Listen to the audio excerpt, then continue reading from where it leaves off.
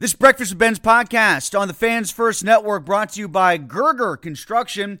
It's not too soon to start planning your dream deck. They build decks year-round, and they're booking into spring and summer 2024. Gerger Construction is a small burg business specializing in decks, pergolas, railings, and fencing. Fully insured, licensed, and now offering financing options. Go to GergerConstruction.com to get your free project estimate or to schedule your deck safety inspection today. When you need mealtime inspiration, it's worth shopping Kroger, where you'll find over 30,000 mouth-watering choices that excite your inner foodie. And no matter what tasty choice you make, you'll enjoy our everyday low prices, plus extra ways to save, like digital coupons worth over $600 each week. You can also save up to $1 off per gallon at the pump with fuel points. More savings and more inspiring flavors make shopping Kroger worth it every time. Kroger, fresh for everyone. Fuel restrictions apply. Shut up and sit down.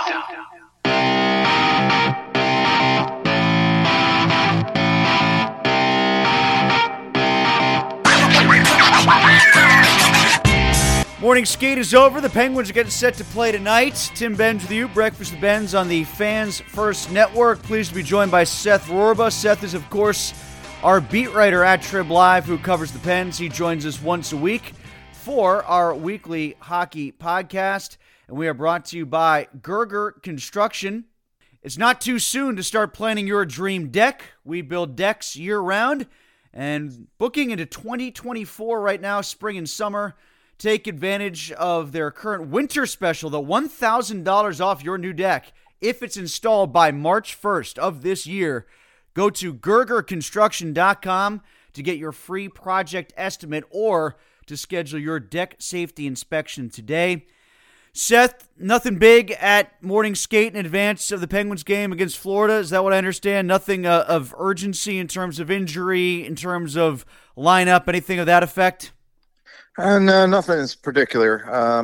Minor curiosity, John Ludwig and Riley Smith each skated in a contact capacity, although there's never contact really in a optional morning skate. But that's certainly maybe one small step in the right direction for each of those guys coming back from injury. John Ludwig is actually eligible to return to the lineup on Saturday. I don't know if that's going to happen, but that's the only thing I would qualify as quote-unquote news out of the morning skate. When Riley Smith comes back, whenever that might be, do you think they'll have an adjusted view of him or how they want to use him as opposed to what they thought when they first brought him here and put him on a line with Malkin and it looked good initially? No, I mean, I have to imagine, barring anything unforeseen, I mean, he'll get slotted right back onto the second line there with Evgeny Malkin. That's why he was brought here. And it showed a lot of, success in the first, 10, 12 games of the season. Then it just, ground to a halt, over the next 2 months, his injury notwithstanding. So, I don't know that an injury is ever good, but maybe it can be the proverbial reset point for him to come back and maybe reestablish the chemistry he had with Evgeny Malkin in the first month of the season or so. But no, I just given, I guess, in general, some of their limited options that they have. I mean, Drew O'Connor's been okay, and Valtteri Pustin's shown some things, but I don't know that they necessarily have like an overwhelming other option that they would turn to and say, yes, this guy has to be Evgeny Malkin's left winger. Riley Smith was brought here for a reason, and I think they're going to go with him again, barring anything unforeseen here, whenever he is back in the lineup, and plug him right back there on the second line there with Evgeny Malkin. What did you make of the blown lead against the Vegas Golden Knights, and what did you make of some of the general sloppiness against the Arizona Coyotes? The game in Vegas, based on what I've heard, it seemed like it was just the players themselves thought, hey, we had a really good first two periods, then we had a bad third period, and that's fine. But I mean, games are 60 minutes in regulation. You need to,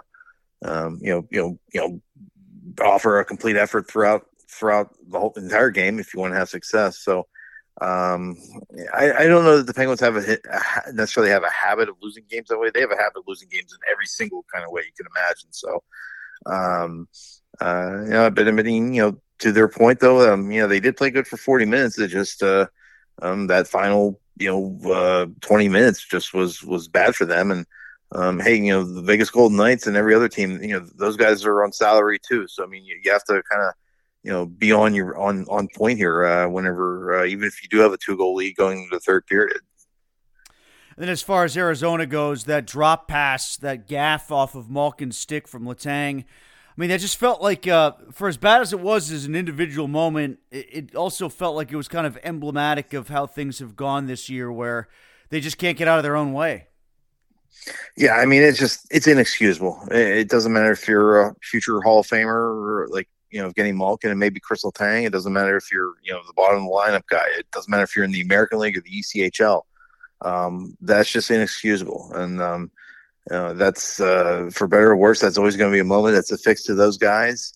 And not that they were playing great in that game, but I mean that was an opportunity to tie the game, make a comeback of their own, and it just killed everything. I mean, it just killed any momentum that they probably had going into that power play, or they had a power play coming up. It was a delayed penalty situation, but it just it's. I don't want to get over dramatic here and say it's one of the lowest points in the history of the organization. I mean, this is a team that's been bankrupt 2 or 3 times, and endured the Mike Bullard era of the 83-84 and the Rico Fata era of 03-04. But that had to be, I would dare say, maybe one of the 10, 15 most embarrassing just individual moments in franchise history. I mean, it's just inexcusable on every single level. How do you think Mike Bullard and Rico Fata feel about having their names associated with those eras? I mean, what was the one stat? I think Mike Bullard, that one season, 83-84, he had 50 goals and none of them were a game winner. That's like one of the most amazing statistics, I think, ever in the history of the franchise or in hockey history. Just you can score that many goals and none of them are a game winner. I mean, Rico Fata would have, as far as him, I mean, just having 25 goals and none being a game winner would have been a career high for him. But Mike Bullard's 50 with no game winners to me is a really special stat. Seth Rorba with us, covers the Pens at Trib Live. Seth, on TSN, I don't know if you saw this, but there was sort of a chat show or whatever. I don't know their programming lineup all that well, but the conversation became, would Sidney Crosby ever play for another team after he leaves the Penguins? And would he essentially go off and become a skating version of Tom Brady? And at least one of the opinions that was given was that not only should that happen, he should ask to do it because the Penguins are cooked. They're not going anywhere. He should ask out and try to chase cups with another team. Do you think he'd ever do that? I have my doubts. I mean, as far as the validity of that show, I mean, as far as I know, that's no one that really has any kind of particular, insight onto Sidney Crosby's doings or the Pittsburgh Penguins' doings or anyone else in the NHL. So, I'm going to be brief in terms of just validating any kind of gravity this person might command. But I mean, this seems to pop up every so often. I remember a couple of years ago, Sidney Crosby might go to the Colorado Avalanche. Why, Sidney Crosby should want to go to the Montreal Canadiens.